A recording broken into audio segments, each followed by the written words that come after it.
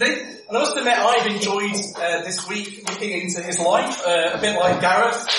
He's probably, of all the big reformers, the one that I knew the least about. And he's probably had fewer books written about him, but actually, as we'll see, we share far more in common with Ulrich Zwingli in lots of ways than we might do, even with someone big like Martin Luther.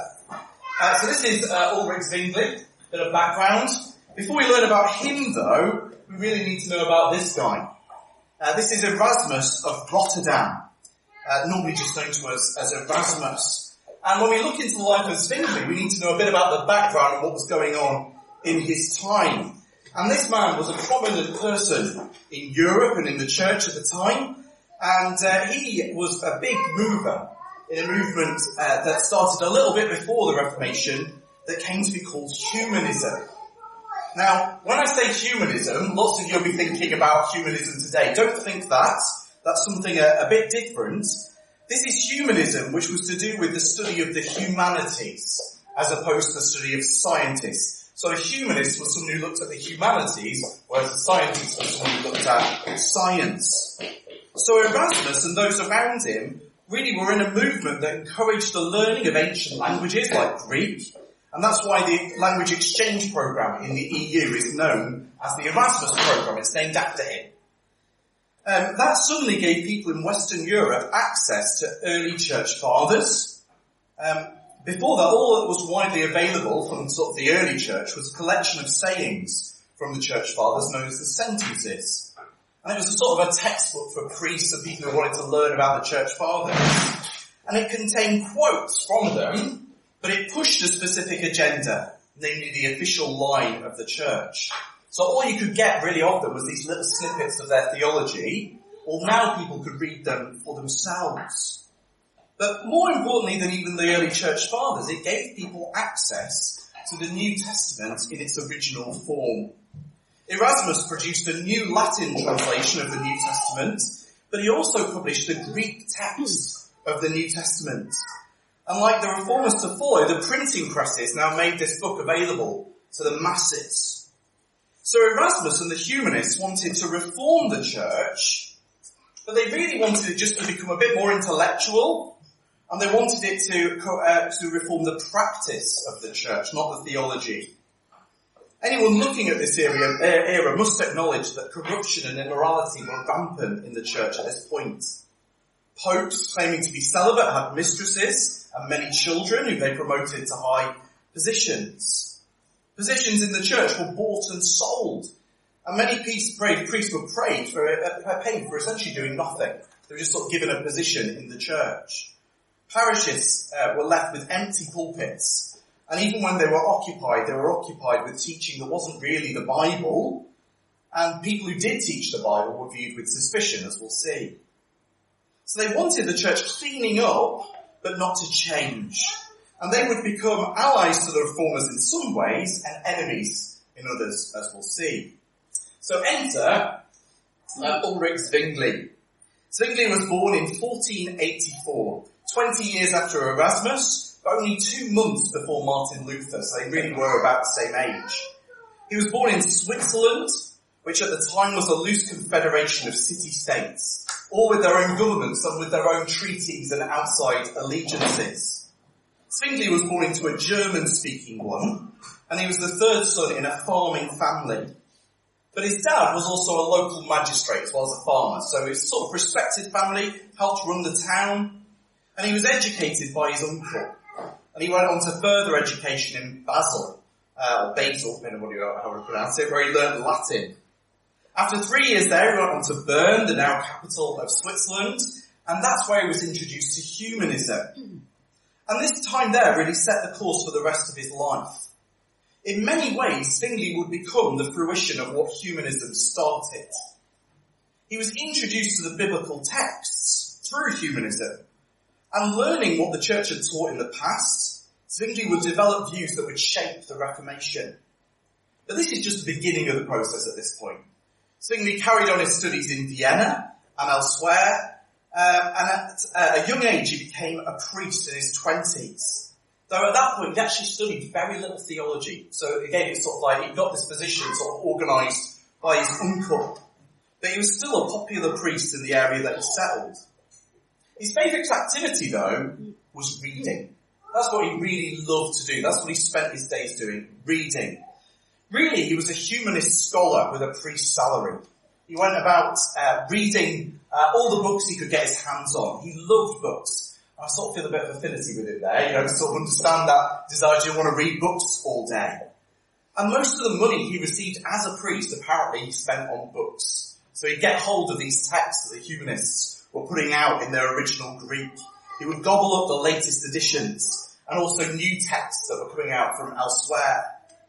And his views really developed slowly over time as he sort of took in all the stuff that he was reading. He was, however, a churchman in a corrupt church. And he later admits that at this point, as a young priest, unable to marry because of the laws of the church in those days, he found his comforts elsewhere, let's put it that way. Though never with married women or with young girls, he notes in his own writings. A bit of a clue that what was the norm of the day was more the other way for clergy at this point. But even as a priest, he was involved in other areas of life as well. He was involved in at least one war. Lots of skirmishes sort of took place between the city-states at this point. And Switzerland got some of its wealth from essentially having a whole population that could be hired out as soldiers to other nations. Sort of where we get our idea of the Swiss Guard from. They were the sort of expert soldiers of Europe. And the Pope at this point held a large chunk of Italy called the Papal States. And Zwingli was there with the soldiers on behalf of the Pope to take land off the surrounding cities as they invaded other cities around the Papal States. He campaigned in his native Switzerland too for men to go and fight in these battles as well, and was rewarded financially by Rome when they heard of his support for the wars. That's partly why we saw in Church Wide Put Your Armour On. He was involved in actual fighting. Zwingli eventually ended up in Zurich, which is where the biggest things happened in his life. He went to the Great Minster in 1519, aged 35. And this was a more demanding role than his other ones, and he complains in his autobiographical notes that he's really frustrated because he's got less time for reading. When he gets to Zurich, he can't spend all his time reading. He has to be involved with preaching and doing more. And when he gets to Zurich, like I said, some of his views are already established by this point. And he sets his way preaching through Matthew's Gospel, verse by verse, week by week. But this was actually met with suspicion by other church leaders in the area. He was not reading the texts that were prescribed by Rome for that week. He was not teaching the official line of the church. He was actually teaching what the passage was talking about. And really, that's what he did all the way through his ministry, was just open text of the Bible and teach them. And his theology seems to develop as he preached through the texts. Many of his views, like I said, had already become settled by this point. But as he goes on to develop, really, as he preaches through the Bible. And he ends up with what we now know as a Protestant position. But at this point, he's just basically teaching what's there. Early on, he got hold of some books in German while he was in Zurich from a man in Wittenberg. And he was surprised to find that he was in agreement with basically everything that this man was teaching. The man, of course, was Martin Luther, the German reformer. 2 years before Zwingli had come to Zurich, Martin Luther had nailed his 95 Theses to the door of Wittenberg Cathedral. But it's worth noting at this point, Luther was still in the Roman Catholic Church. He hadn't been excommunicated, as was Zwingli. So all the way through this, they would have considered themselves Catholic. Luther was only excommunicated in 1521. In other words, at this point, there was no formal breach, there was no Protestant church. It's likely that Zwingli saw himself, and Luther, and the humanists as a broader movement, as reforming within the Catholic Church at this point. Zwingli seems to be much more slow and steadier, a diplomat, a coalition builder, who's trying to do that from within the church. Whereas Luther sort of comes in a bit like a wrecking ball, trying to smash everything in the way. Zwingli, it would seem, would just rather get on with preaching the Bible. Whereas Luther, as you read through his biography, seems to enjoy the fight a bit more than Zwingli does. And that's what Zwingli continues to do in Zurich. He teaches the Bible. And the problems start to arise in Zurich when they actually start to apply what he's teaching. They listen to what he said, and they start to do with what he's been saying. So in 1522, there was something that's come to be known as the Affair of the Sausages. This is the one that I mentioned at Reformation Day. When we do that, we have our sausage barbecue. But it's more complicated than I really put it across, really, when we do that. To quote the late Queen Elizabeth, recollections may vary with exactly what went on there. But certainly in Zurich, sausages were publicly eaten during Lent. That's what happened. Sausages were publicly eaten during Lent, which was illegal in Catholic canon law, but of course it was entirely fine biblically. We read it there in our passage in 1 Timothy. All food, if it's received with thanksgiving, is okay, is clean, is good. But and we read there as well that we shouldn't require the abstinence from food, but that's what was happening. Now, whether Zwingli actually partook is a matter of debate. Some people say he did, some people say he didn't. But certainly what happened afterwards is that Zwingli defended the sausage eaters. He actually said what they'd done was absolutely fine biblically. There was no problem with them eating sausages because we couldn't require the abstinence of foods. And this causes quite a stir, if you'd imagine, within Zurich. And Zurich, the church in Zurich, counts this as the beginning of their Reformation, when it really started to take off. But here it's worth noting, again, there's no formal break at this point. Even though this has taken place, Zwingli has defended them, they're still classified or counting themselves within the church. But a more formal break comes when Zwingli publishes what he calls his 67 articles. Not quite as catchy as 95 theses, is it? 67 articles. And these were actually adopted by the Council of Zurich. So the men of Zurich got together and they voted on it and they agreed on it. And what he put together was a well-reasoned objection to the official teaching of the church.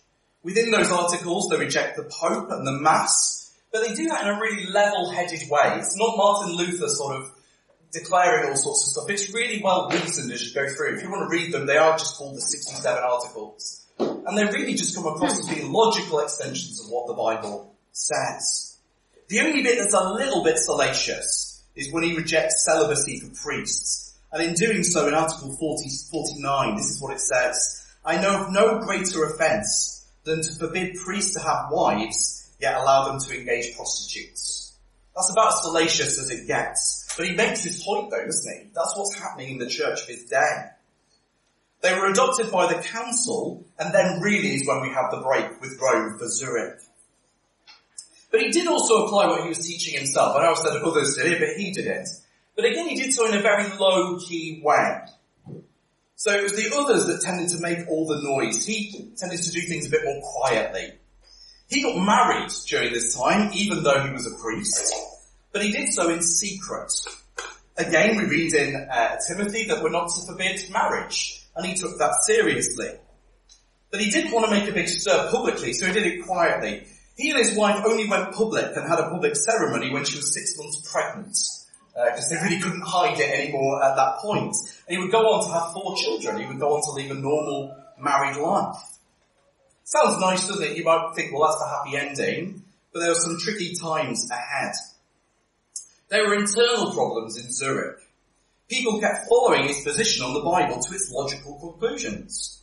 In 1523, some people led by a man called Conrad Grebel wanted to give up baptizing babies and baptize adults instead.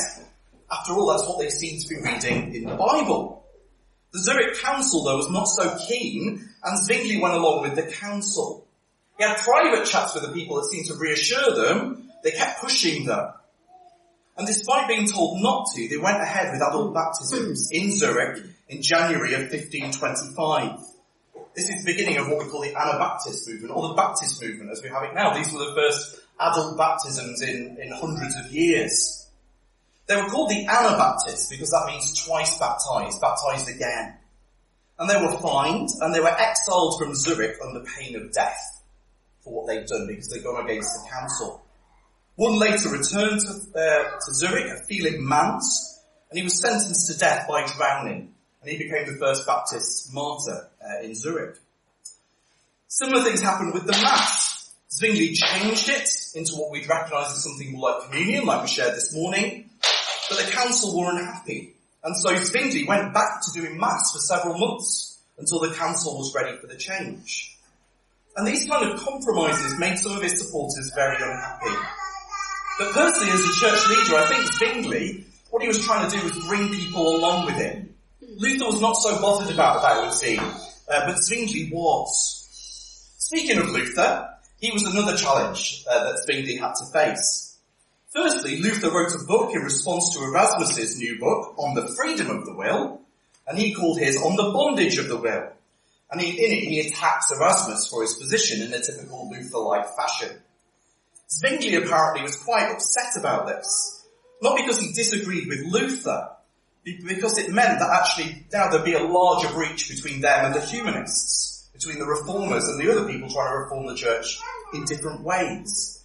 Luther had sort of burnt those bridges for him. He tried to find an agreement then with Luther. Firstly, to keep the new Protestant churches together, but secondly also there were rising military threats from Catholic states, both in Germany and Switzerland. They were looking to invade these places to stop the Reformation. If they could agree, then a new military alliance could be formed and they could defend each other. Luther and Zwingli met in Malberg near Frankfurt in 1529. Many of those in the new Reformation camp wanted this to work, and there were many other big names from the future of the Reformation who were there at this time. As we noted when we looked at Luther, they agreed on all points except for the Lord's Supper. Zwingli said the meal was simply a memorial.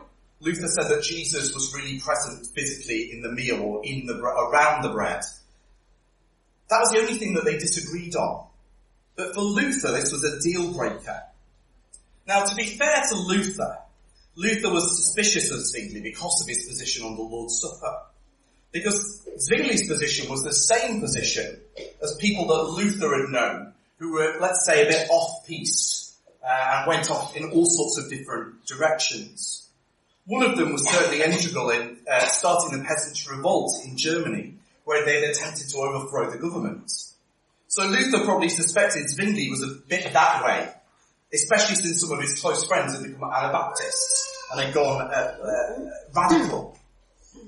What it meant, though, is that the emerging Protestant church was split along lines we've now called Lutheran and Reformed. And Zwingli was sad about this. He said of all the people that he could have worked with, it would be the people in Wittenberg that he'd want to work with. Luther, when you read him, sounds quite chuffed with himself. Just coming away, and you read his thoughts, and he seems quite happy that it all fell apart. Zwingli only lived 2 years after that. What the Protestants feared would happen, happened.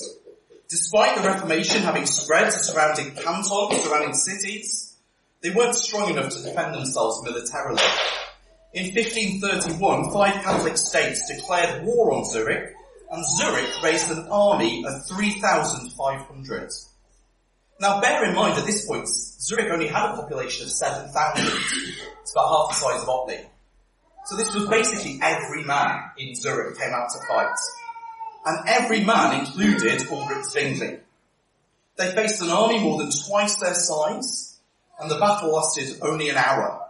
But Zwingli died on the battlefield defending Zurich from attacking forces. Luther wrote of it was a judgment of God. Erasmus wrote about it, this is the wonderful hand of God on high. Which is actually a really sad end if you think about it, for a man who wanted to build bridges with both those groups. Actually, he died, and they said quite nasty things about him, really. But let's just take a few moments to think through the bearing that these things have on our lives. First thing I want to note is that Zwingli sought to win people over by teaching the Bible. This was his thing. He taught systematically through the Bible, and then had to deal with the issues that arose from people applying it. He wasn't a firebrand, he wasn't a rebel rouser, he was a teacher and a preacher of the Bible. He taught from the Bible. He argued from the Bible. He preached from the Bible. Despite all his other learning, he was a Bible man. He took what we read in 1 Timothy seriously, that we ditch all the man-made rules and we go with the Bible instead. And there's a lot to be said for his approach. And the reforms that he brought in lasted. Like I said, most of us would actually agree more probably with Zwingli now than we would with Luther. And they laid a foundation for those who would follow. So John Calvin followed on in that tradition. He was the one who developed it and took it to further places. Though Calvin went to Switzerland for another 10 years after Zwingli's death, so we've got sort of gap between, but he sort of took it forward. And it's worth us asking then, are we like this? Is our view shaped by what the Bible's taught or by other things? Our view of ourselves, our view of each other, our view on life? Are we prioritising hearing the word of God? Are we letting it change us individually and as a group? Even if that's tricky when we start to apply it to our lives and to our church. So that's the first thing. He was a Bible man. Secondly, Zwingli kept trying to build bridges. Luther tended to burn bridges. Zwingli tried to build them. Again, in many ways, the people around Zwingli would be the ones who carried the Reformation forward, building bridges between camps across Europe. He longed to see cooperation between genuine believers, but it wasn't realised in his life. He longed to bring people with him, but agitators made that difficult for him. Maybe he was a bit timid, a bit slow in changing in some areas. But part of that was that he wanted, when they moved, for them to move together. If you look at his strategy, he taught on it, and then he would bring change. Others went headlong into full-blown radical reformation, but ended up isolating themselves and bringing division. So are we building bridges where we can? And then finally, Zwingli loved his town. Geneva, when you read about it, Calvin hated Geneva. Right? Certainly to start with. But Zwingli loved Zurich. And Zurich loved Zwingli.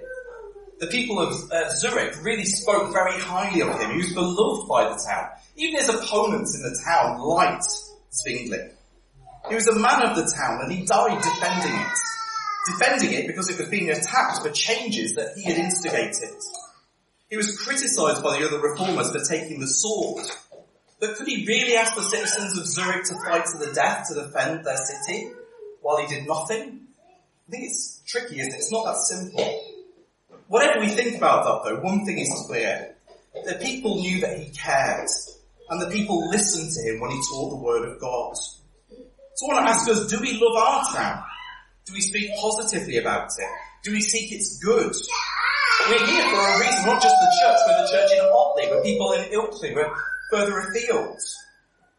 Zwingli was in Zurich for a reason, and God used him there. We're in where we are for a reason, and we pray, don't we, that God will use us here. So that's the life of Zwingli. Hopefully you know a little bit more now. I've got some good books I can recommend on his life if you want to find out a bit more. It's often called the third man of the Reformation.